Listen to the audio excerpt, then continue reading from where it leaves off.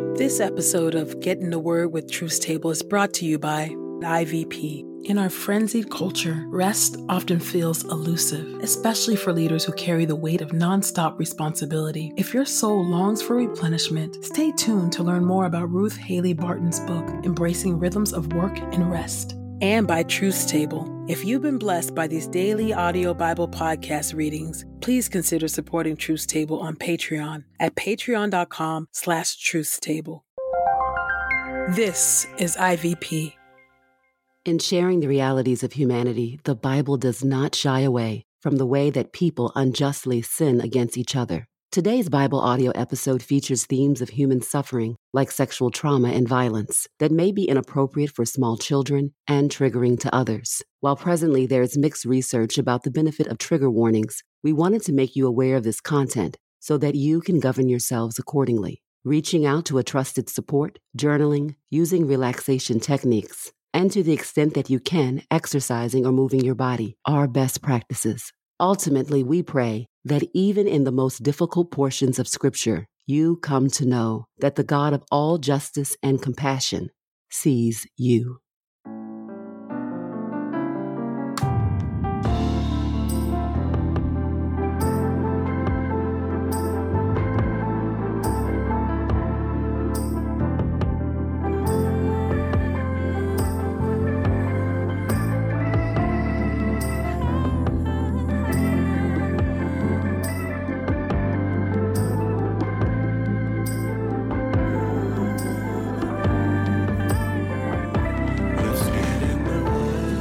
You're listening to Get in the Word with Truth Table. Your word is truth, your word is life. Presented by InterVarsity Press. Your word is truth, your word is life. A daily audio Bible podcast read by Dr. Christina Edmondson And Ekemini Uwan. Let's get in the word today. God's got something to say. Let's get in the Word, and may the Word get in us. Open our eyes that we may behold wonderful things in your Word. Old Testament reading, Psalm 51. For the music director, a psalm of David, written when Nathan the prophet confronted him after David's affair with Bathsheba. Have mercy on me, O God, because of your loyal love, because of your great compassion. Wipe away my rebellious acts. Wash away my wrongdoing. Cleanse me of my sin, for I am aware of my rebellious acts. I am forever conscious of my sin. Against you, you above all, I have sinned. I have done what is evil in your sight. So you are just when you confront me. You are right when you condemn me. Look, I was guilty of sin from birth, a sinner the moment my mother conceived me. Look, you desire integrity in the inner man. You want me to possess wisdom. Cleanse me with hyssop, and I will be pure. Wash me, and I will be whiter than snow. Grant me the ultimate joy of being forgiven. May the bones you crushed rejoice. Hide your face from my sins. Wipe away all my guilt. Create for me a pure heart, O God. Renew a resolute spirit within me. Do not reject me. Do not take your Holy Spirit away from me. Let me again experience the joy of your deliverance. Sustain me by giving me the desire to obey.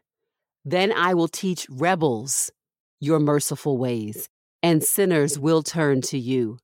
Rescue me from the guilt of murder, O God, the God who delivers me. Then my tongue will shout for joy because of your righteousness. O Lord, give me the words. Then my mouth will praise you. Certainly, you do not want a sacrifice, or else I would offer it. You do not desire a burnt sacrifice. The sacrifice God desires is a humble spirit. O God, a humble and repentant heart you will not reject. Because you favor Zion, Do what is good for her. Fortify the walls of Jerusalem. Then you will accept the proper sacrifices, burnt sacrifices, and whole offerings. Then bulls will be sacrificed on your altar. 1 Chronicles chapter 14, verses 3 through 7. In Jerusalem, David married more wives and fathered more sons and daughters. These are the names of children born to him in Jerusalem: Shammua, Shobab, Nathan, Solomon, Ibhar, Elusha, Elpalet, Nogath, Nepheg, Japhia, Elishama, Beliada, and Eliphelet. 2 Samuel chapter 12, verses 26 through 31. David's forces defeat the Ammonites. So Joab fought against Rabbah of the Ammonites and captured the royal city. Joab then sent messengers to David, saying, I have fought against Rabbah and have captured the water supply of the city. So now assemble the rest of the army and besiege the city and capture it. Otherwise I will capture the city, and it will be named for me. So David assembled all the army and went to Rabbah and fought against it and captured it. He took the crown of their king from his head.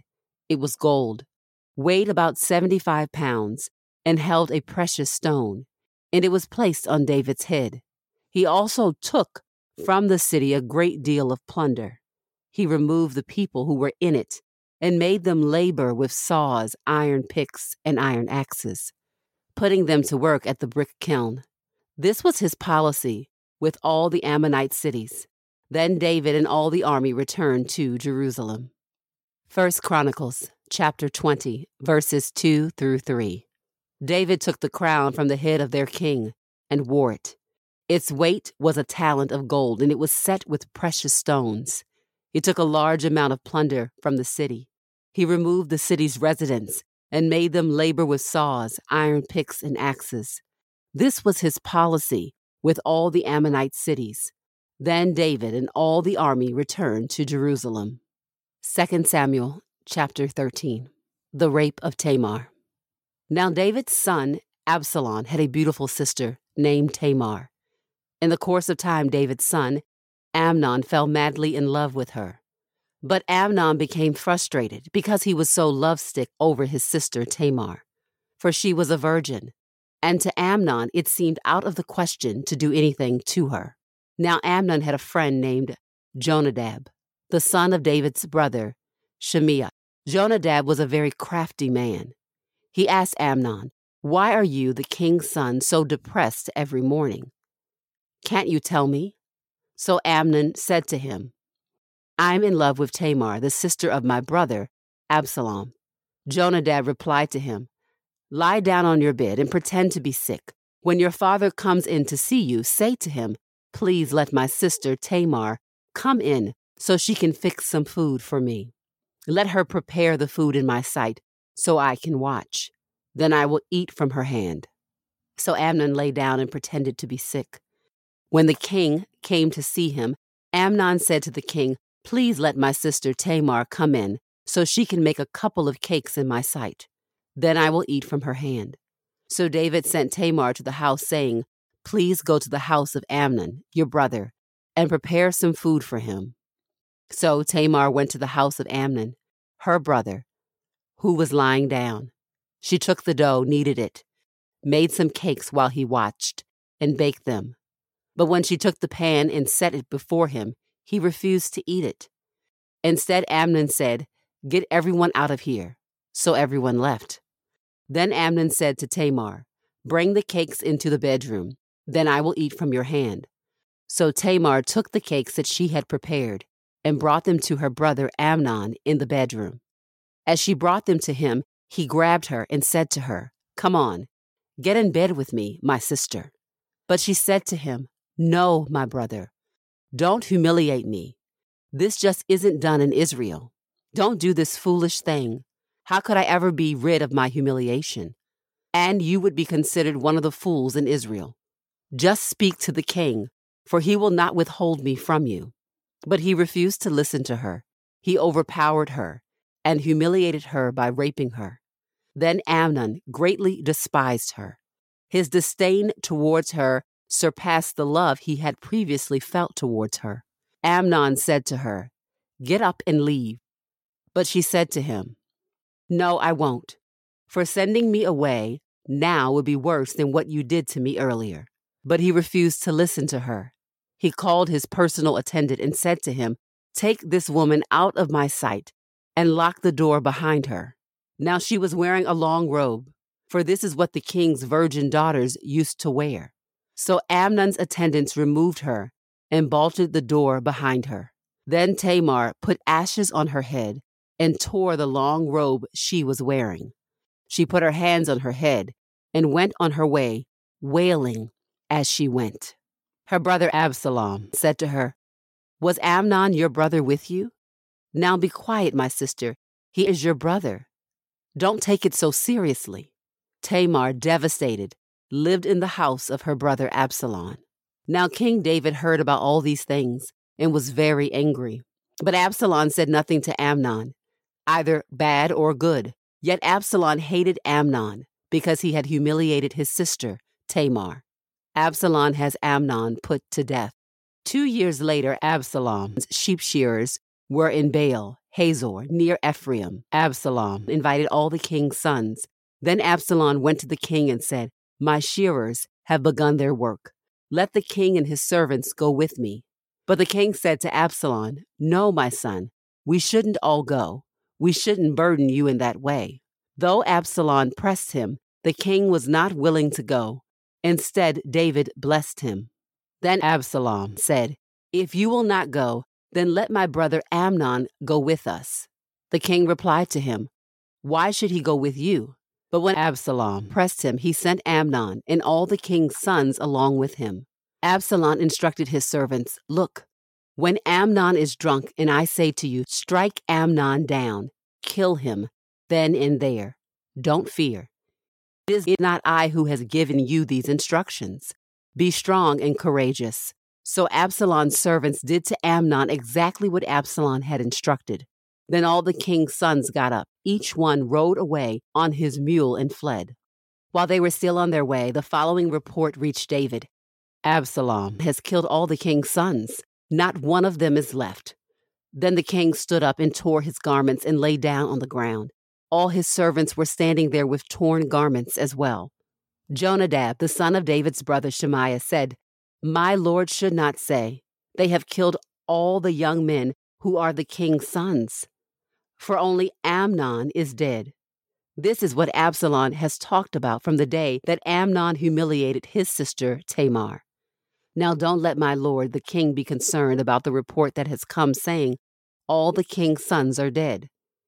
It is only Amnon who is dead." In the meantime, Absalom fled. When the servant who was the watchman looked up, he saw many people coming from the west on a road beside the hill. Jonadab said to the king, "Look, the king's sons have come. It's just as I said." Just as he finished speaking, the king's sons arrived, wailing and weeping. The king and all his servants wept loudly as well. But Absalom fled and went to King Talmai, son of Ammihud of Geshur. And David grieved over his son every day. After Absalom fled and went to Geshur, he remained there for 3 years. The king longed to go to Absalom, for he had since been consoled over the death of Amnon. Your word is true. New Testament reading. 1 Corinthians chapter 7. Celibacy and marriage. Now, with regard to the issues you wrote about, it is good for a man not to have sexual relations with a woman. But because of immoralities, each man should have relations with his own wife and each woman with her own husband. A husband should fulfill his marital responsibilities to his wife, and likewise a wife to her husband. It is not the wife who has the rights to her own body, but the husband. In the same way, it is not the husband who has the rights to his own body, but the wife. Do not deprive each other, except by mutual agreement for a specified time, so that you may devote yourselves to prayer. Then resume your relationship, so that Satan may not tempt you because of your lack of self-control. I say this as a concession, not as a command. I wish that everyone was as I am, but each has his own gift from God. One this way, another that. To the unmarried and widows, I say that it is best for them to remain as I am. But if they do not have self-control, let them get married. For it is better to marry than to burn with sexual desire. To the married I give this command, not I, but the Lord. A wife should not divorce a husband. But if she does, let her remain unmarried or be reconciled to her husband. And a husband should not divorce his wife. To the rest I say, I, not the Lord. If a brother has a wife who is not a believer, and she is happy to live with him, he should not divorce her. And if a woman has a husband who is not a believer, and he is happy to live with her, she should not divorce him. For the unbelieving husband is sanctified because of the wife, and the unbelieving wife because of her husband. Otherwise your children are unclean, but now they are holy. But if the unbeliever wants a divorce, let it take place. In these circumstances, the brother or sister is not bound. God has called you in peace. For how do you know, wife, whether you will bring your husband to salvation? Or how do you know, husband, whether you will bring your wife to salvation? The circumstances of your calling. Nevertheless, as the Lord has assigned to each one, as God has called each person, so must he live. I give this sort of direction in all the churches. Was anyone called after he had been circumcised? He should not try to undo his circumcision. Was anyone called who is uncircumcised? He should not get circumcised. Circumcision is nothing, and uncircumcision is nothing. Instead, keeping God's commandments is what counts. Let each one remain in that situation in life in which he was called. Were you called as a slave? Do not worry about it. But if indeed you were able to be free, make the most of the opportunity. For the one who was called in the Lord as a slave is the Lord's freed man. In the same way, the one who was called as a free person is Christ's slave. You were bought with a price. Do not become slaves of men. In whatever situation someone was called, brothers and sisters, let him remain in it with God. Remaining unmarried.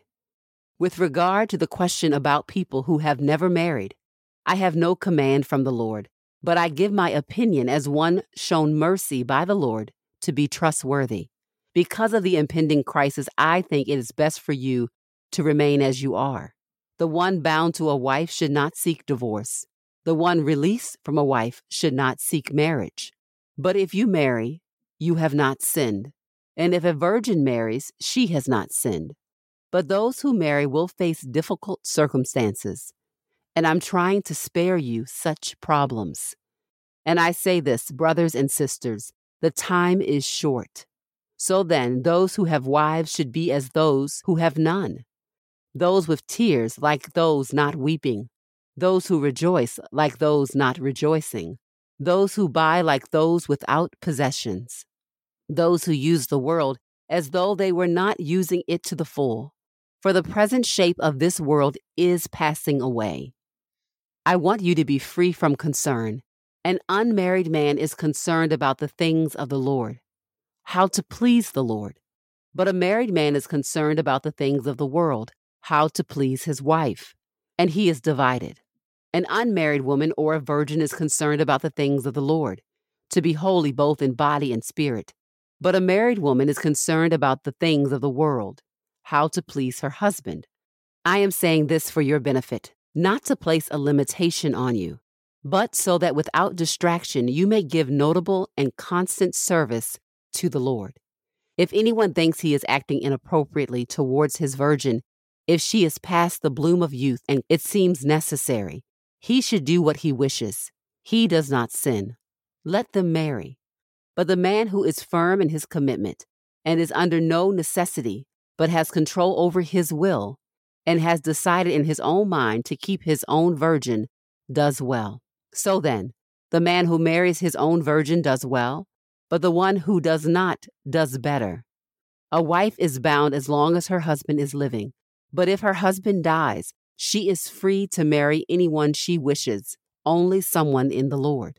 But in my opinion, she will be happier if she remains as she is. And I think that I too have the Spirit of God.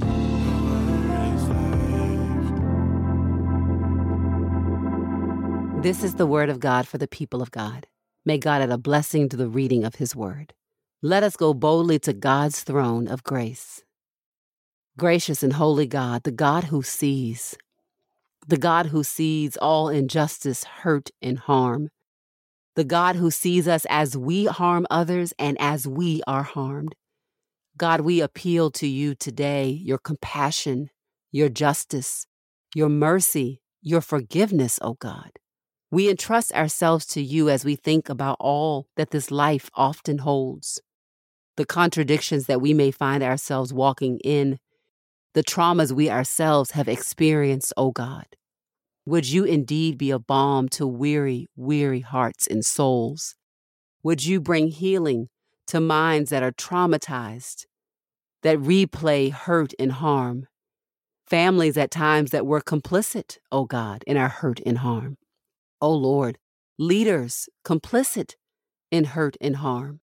God, we are reminded that you are thrice holy, holy and righteous and pure, and that you call us to, O God, surrender our bodies over to you as living sacrifices. You have called us to be mindful of how we regard other people's bodies, O Lord. And so, Lord, today we pray for healing.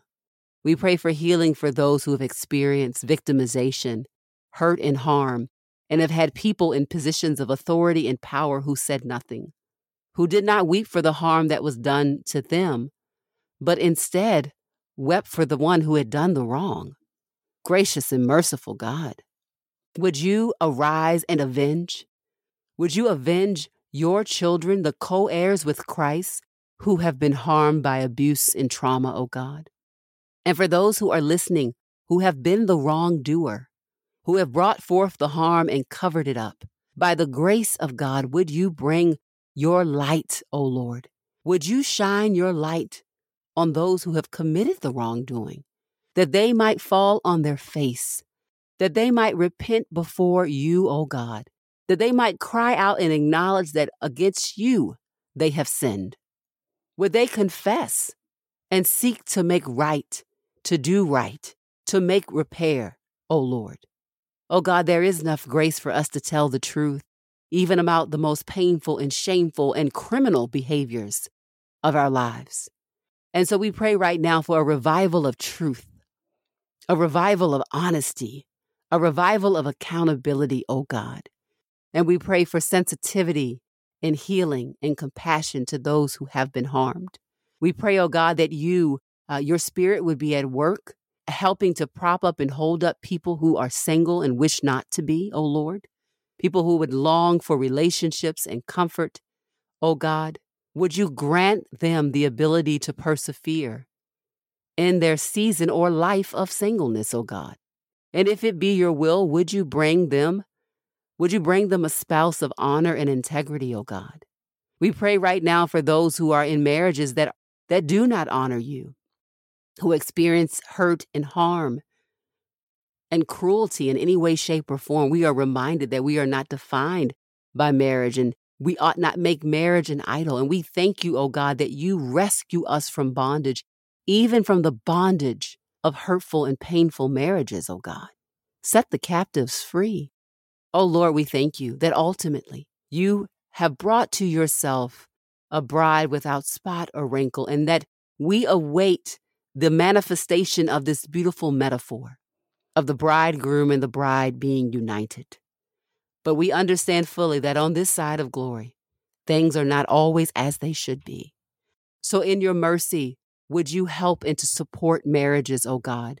Would you mark them with holiness and compassion and kindness and justice and equity and integrity, O God, for your name's sake? Lord God, we need you today.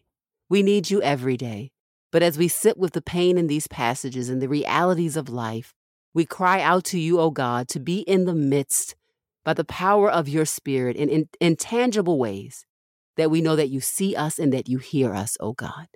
You are indeed mighty to save, mighty to uphold, and mighty to renew. And Lord, we need all of these things through our traumas, in our singleness, in our marriages, oh God, in our relationships. We need you at the center, your divine love and holiness, your protection and your justice.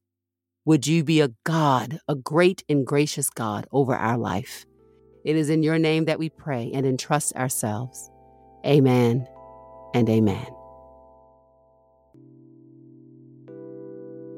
The journey to a meaningful Sabbath practice is slow and gradual, and it is a journey we need to take in community. In her book, Embracing Rhythms of Work and Rest, Ruth Haley Barton offers wisdom regarding the rhythms of Sabbath, exploring both weekly Sabbath keeping as well as extended periods of sabbatical time. Sabbath is more than a practice. It is a way of life ordered around God's invitation to regular rhythms of work, rest, and replenishment that will sustain us for the long haul of life and leadership. Get your copy of this book today at ivpress.com. As a listener of this podcast, you can get 30% off plus free U.S. shipping when you use the promo code The Word. That's promo code THEWORD at ivpress.com.